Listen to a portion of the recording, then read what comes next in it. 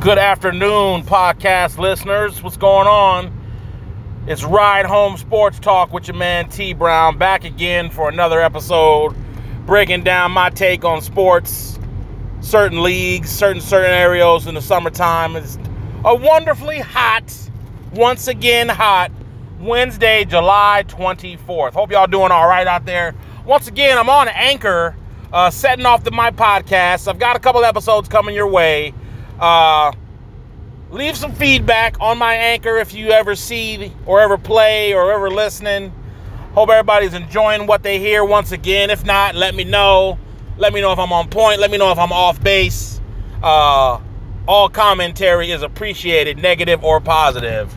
I just like going ahead and putting myself on a forum where I like to talk sports. I'm a type of individual who enjoys talking sports, NBA, NFL, and then a dabble into the other sports out there. I'm also a huge Formula One fan. Shout out to Lewis Hamilton and Team Mercedes-AMG Petronas doing their thing, leading in the constructor standings as we speak. And this is the week we are going into the German Grand Prix, where Mercedes is having its home constructor Grand Prix. Hopefully, they'll be able to do exactly what they've been doing for most of this season, which is locking out the front row in some capacity and having my man Lewis Hamilton stand on top of that podium, spraying champagne upon the masses below. He is doing well, and hopefully he looks to continue that reign of terror on Grand Prix circuits all over Europe, all across the world. Go Lewis Hamilton, do your thing. But today, we're going to transition back to the NBA, where a lot of things are kind of circulating, a lot of things going on, nothing to really blow anybody's heads off, but just the NBA beginning to settle into everything after the frenzied free agent period that it just experienced. A lot of players who are looking for long-term deals will begin to settle into their deals. And then also I wanted to touch on the situation with FIBA, the federal, the national the World Cup of basketball is coming up. And our roster looks real whack, if I do say so myself. There's no critically vital NBA players wanting to participate in this thing, and I want to get into why. But first, we'll start off with a little light NBA news. It looks like the Wizards are closing in on a maximum deal for guard Bradley Beal. I'm a real fan of Bradley Beal. What he brings to the table for the Wizards is critical. I like him. I wished a lot of the teams that I follow were able to put something together to lure him out of there, but it looks like the Wizards are going to offer him that maximum deal. They're the team, his own team, in a position to do just that, offer him the max money. But whether he extends or signs that deal has yet to be determined. But I'm from Bradley Beal, and I'm comfortable with the Wizards. I'm going for it. But what the state of the Wizards will actually be is another story. It looks to be a work in progress. The John Wall Bradley Beal project has not gone well one bit at all. I'm not sure what the Wizards are going to do with John Wall going forward if they're offering Bradley Beal max money, and I haven't rumored or haven't heard of any such deal being offered to John Wall. And I believe this may be the last year of his contract. So they know they want to lock in Beal. I don't think they want to lock in the both of them long term. I think they've kind of made the statement indirectly that they have had it with the services of John Wall. And if they know they're not going to have John Wall services beyond this upcoming NBA season, if I was the Wizards, I'd be trying to shop him to try to get something to add it to the Washington Wizards roster that can possibly contend with everybody else in the Eastern Conference that just managed to get better overnight. Those Bostons, those Phillies, those Milwaukees, even Toronto without Kawhi is still a pretty good team. Still a very good team. And I don't think the Wizards have what they need roster-wise to even make it to the playoffs. So they need to make a lot of moves. And locking in Bradley Beal long-term is their attempt at trying to stay relevant in an Eastern Conference that pretty much is began to be narrowed down to the top 3 teams in Boston, Milwaukee, and in my opinion, Philly. Philly looks very good, as I pointed out on the podcast previous to this one, that Philly looks very dangerous with Embiid and with Horford. In my opinion, it's something about these international players that come over to the NBA from whatever country they represent. Horford, I'm not sure which country he's from. I think he's from the Caribbean. I'm not sure exactly which country. But Cameroon is where Embiid is from. These players have experienced great hardship, I would imagine, early in their lives. Maybe poverty, maybe some very, very difficult living circumstances. And it sort of plays to the psyche of a young, impressionable human being. And if they've been through some things, they tend to remember where they came from and carry that experience, that knowledge, that appreciation over into their adult lives, and they transition into some great people. And these 2 players are examples of that, in my opinion. Embiid, as long as he can stay healthy, is going to cement himself as one of the dominant centers in the NBA right now, in this era of NBA right now. He's up on the list with these guys. And to acquire one just like him and one Al Horford, who I believe still has a couple of years left before he wants to hang it up, is a great opportunity for Al Horford to team up with a player just as hungry, just as aggressive in the front court as he is. So Philly just has that combination of twin towers right now, and I would imagine that they're looking to build around that and turn themselves into a contender overnight. They've got the height, they've got the power, they've got the strength in the front court up front with those 2. Ben Simmons has been inked into a long maximum contract deal. So as long as Ben Simmons develops some sort of jumper, that makes him an awesome player for them as well. They no longer have Jimmy Butler. He's on his way out, and he should be in South Beach getting comfortable by now as a member of the Miami Heat. They kept Tobias Harris, I believe. And so those 3 players, along with Ben Simmons, you got Simmons, you got Embiid, you got Horford, you got Tobias Harris. That's a pretty good starting 4 to add another piece to a starting 5. That's very, very dangerous for a Philadelphia 76ers team. I'm interested, and I'm really, really excited to see what they do. I'm not a fan of the Sixers, but a fan of basketball. And I like definitely seeing that team take shape and be relevant again. One of the great franchises of the NBA have now a lot of critical pieces to perhaps make a move. If Toronto can win one, why not them? So that's the state of that in the Eastern Conference. Not too much going on in the West. I read a little story about the Lakers and the fans or the fan bases or somewhat some have you. I'm not sure what the story in detail meant, but I guess the Lakers are a little sour that Kawhi signed with the Clippers and had an intent to do so and sort of left them out there to dry. And the fan base is a little sour. They're painting murals of Kawhi Leonard like he's going to be a Laker, and then he turns around and inks a deal with the Clippers, and they didn't like that too much, and that's understandable. To get the player you wanted to try to acquire in the offseason to come to L.A., but he went down the hallway in the locker room right now to the Clippers. This is a bitter feeling in L.A., but go ahead and feel as bitter as you want towards Kawhi Leonard while he's in the Los Angeles area. Go right on ahead. If I am a Clippers fan, or if I'm part of the Clippers front office or part of the Clippers organization, the definite one thing I would want everybody in LA to do is put a chip on Kawhi's shoulder before the season even starts. Because every time he's going to suit up and play for the Clippers, and mind you, he's going to see the Lakers at least 4 times throughout the NBA season upcoming, he might just let them have it offensively, defensively, and in every imaginable way when he suits up as a Clipper with the season coming up. He's going to light it up. If you give that boy any motivation to, it's exactly what he's going to do. So, Kawhi Leonard, hey, pay attention to what you hear and see in the Los Angeles area, negative and positive, but especially in particular the negative Laker blowback that you're getting and let those guys know you always wanted to compete against them. And then go out there every night or every chance you have to show them why you're one of the best 1-2 players in the league. And you didn't want to join, you wanted to beat LeBron James and anybody who plays with that team in the purple and gold. So, hey, shout out to Kawhi Leonard for doing his thing.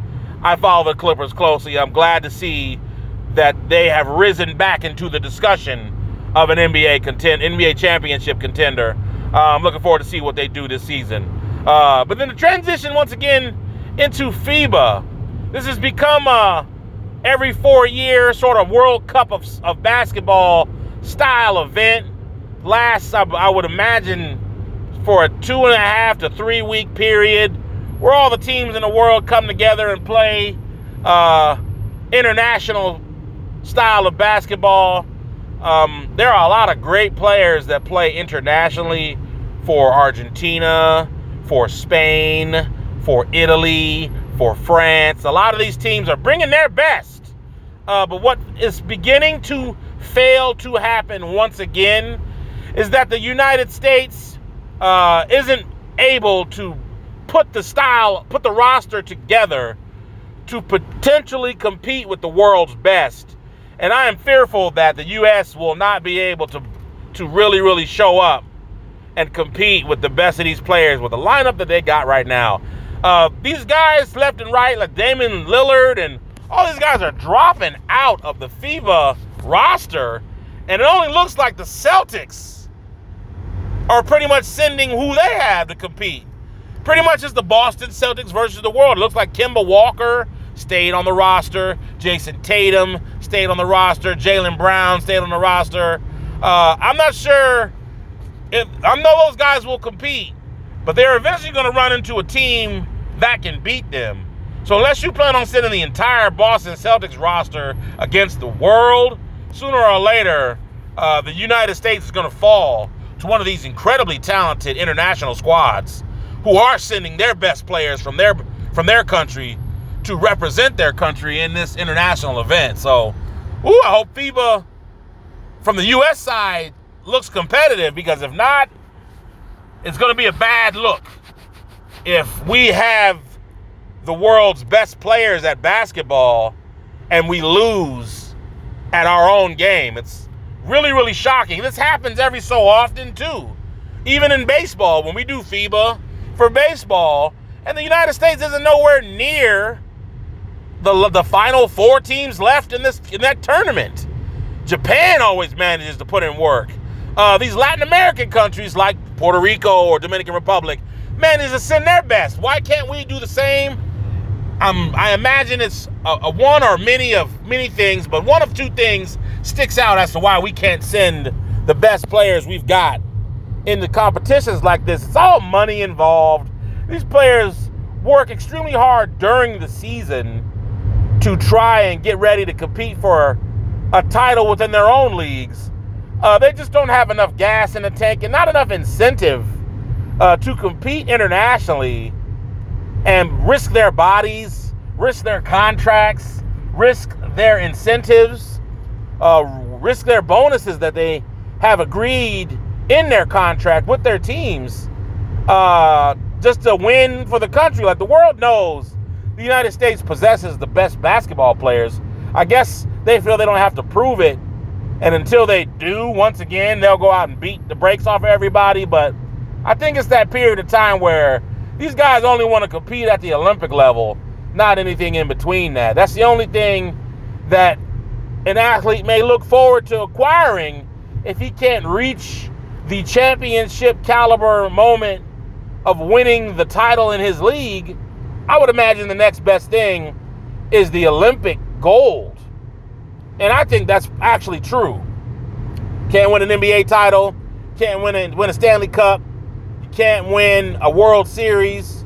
Maybe your next best shot is Olympic gold. So at least you have attained some level of greatness within your sport. And that's probably the only thing you could hope the best for. At least Carmelo Anthony got that. He's got a few Olympic gold medals hanging around his neck. I mean, that might be the incentive, that he's always had, if not winning an NBA championship. if you reflect on the career of Carmelo Anthony, it's just like, wow, like that guy, I don't know what went wrong ever with him, but I think that's the last player that wanted to play for the Knicks wholeheartedly.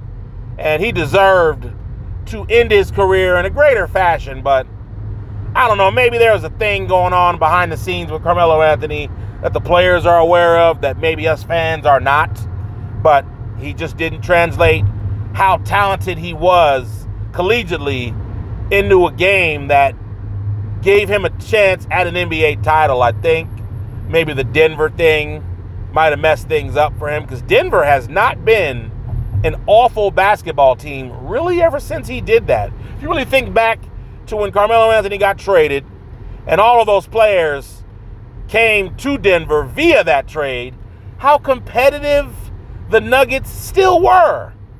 And then once they were able to mesh most of those players together, that team went to the playoffs either that year or the following year. And the Knicks have kind of just been dangling in relevance ever since they've gotten rid of half the roster just to bring Carmelo Anthony onto their roster. And so Melo eventually found his way off of the Knicks roster, and the Knicks haven't been able to recover since then. It was just a lot of bad office moves. You can blame Phil Jackson for it. You can blame the coaching carousel that they've always had. I like to blame James Dolan, the owner of the Knicks, who just quite frankly has run that team into the ground and grinded as much money as he could out of them, and he's going to have a hard time moving forward in the future to get another dime that's presentable off of that franchise. You're supposed to play for the New York Knicks. I'm but a young buck. I'm only 38 years old. I'm but a young man. And so when the Knicks were that height of the NBA greatness, a great, proud franchise, years back were the Bernard King years. I came in on the years where the Knicks were trying to build themselves back into something that they already were, which is a great franchise. But when Phil Jackson played there, Bernard King played there, Earl the Pearl Monroe, all those guys in that era where the Knicks were just it in NBA basketball, there was something to be rival with, and they've been trying to reach that level ever since they've lost it. But with this particular owner, he just goes on a list of other owners across all four major professional sports who just turn their teams into cash registers until they can't make any more money off of them. And then he's going to look to sell if he can't ever make the money that he used to off that franchise. Sooner or later, the fan base dwindles, the sponsors dwindle, the players who once made it a dream to play there don't ever want to suit up and play at the Garden unless they're dropping 55 on the Knicks. That's the only way they'll reach for the prominence at the Garden. But you know what ultimately happens is they just run out of steam. And the Knicks, I think, have reached the point where they run out of steam. I don't know, not to take anything away from the young core players they've got. I got a chance to look into the summer league at the Kevin Knoxes, at the R.J. Barrett games that they play. They've got something with that young core of team, but it's a long way to go and a lot of rebuilding. And it was summer league. Summer league and real league is a whole different set of leagues, and their skill set just didn't make it appear to me like they've got what it takes to keep the Knicks competitive. They may not. They may prove me wrong, and I'd love to see them boys prove me wrong. But the fact of the matter remains, they don't have what it takes to be competitive, even in the Eastern Conference. So they may find themselves bottom six again, hoping, searching, dreaming for that eventual first-round pick, and maybe that one guy that they get their hands on will ignite the franchise once more, but I don't think so. The Knicks have a long way to go before they're important again in the National Basketball Association. The NBA, we're looking forward to a lot of different things coming up with that season. The Bucks have one Greek Freak, reigning MVP Greek Freak, Giannis Antetokounmpo. He has two brothers who play in the league, And the Lakers just acquired, I believe, the youngest of the two other brothers that play in the National Basketball League as well, in the NBA, National Basketball Association. Those players, I don't know how much they are like Big Bro, but having Antetokounmpo on the back of your jersey is becoming a premium for these two. So hopefully some sort of game that translates from Giannis's will translate into them. I wish them the success in the NBA season, but the Lakers acquired one, I believe from Dallas, and there is another one. I'm not even going to attempt to pronounce his name, but these three players are great guys. They've got the length, they've got the talent to be formidable players with the development and with, a little time and with the right franchise. They might be able to spring into great NBA players, just like Big Bro. So hopefully they translate also into that. That's going to do it for today's show. The podcast game has been great. I'm getting more and more comfortable doing it. This has been Ride Home Sports Talk with your man T Brown. Tune in tomorrow. We're going to hopefully see a couple of NFL training camps open up and sort of get a glimpse at what the Packers are doing, get a glimpse at what these other teams, the Texans, may be up to. I believe Dallas opens up on the 26th. And so we'll see what these guys have. And then also, that Zeke holdout stuff is still there. We'll talk about that tomorrow. We'll see where it's at. He's expected to be on the plane. He's expected to be at camp. Expected and there, two different things. I guess we'll see what happens. Y'all take care. Have a safe drive home. I'll holler at y'all tomorrow. This is Sports Talk. Ride Home Sports Talk with your man T Brown. Take care. Stay blessed.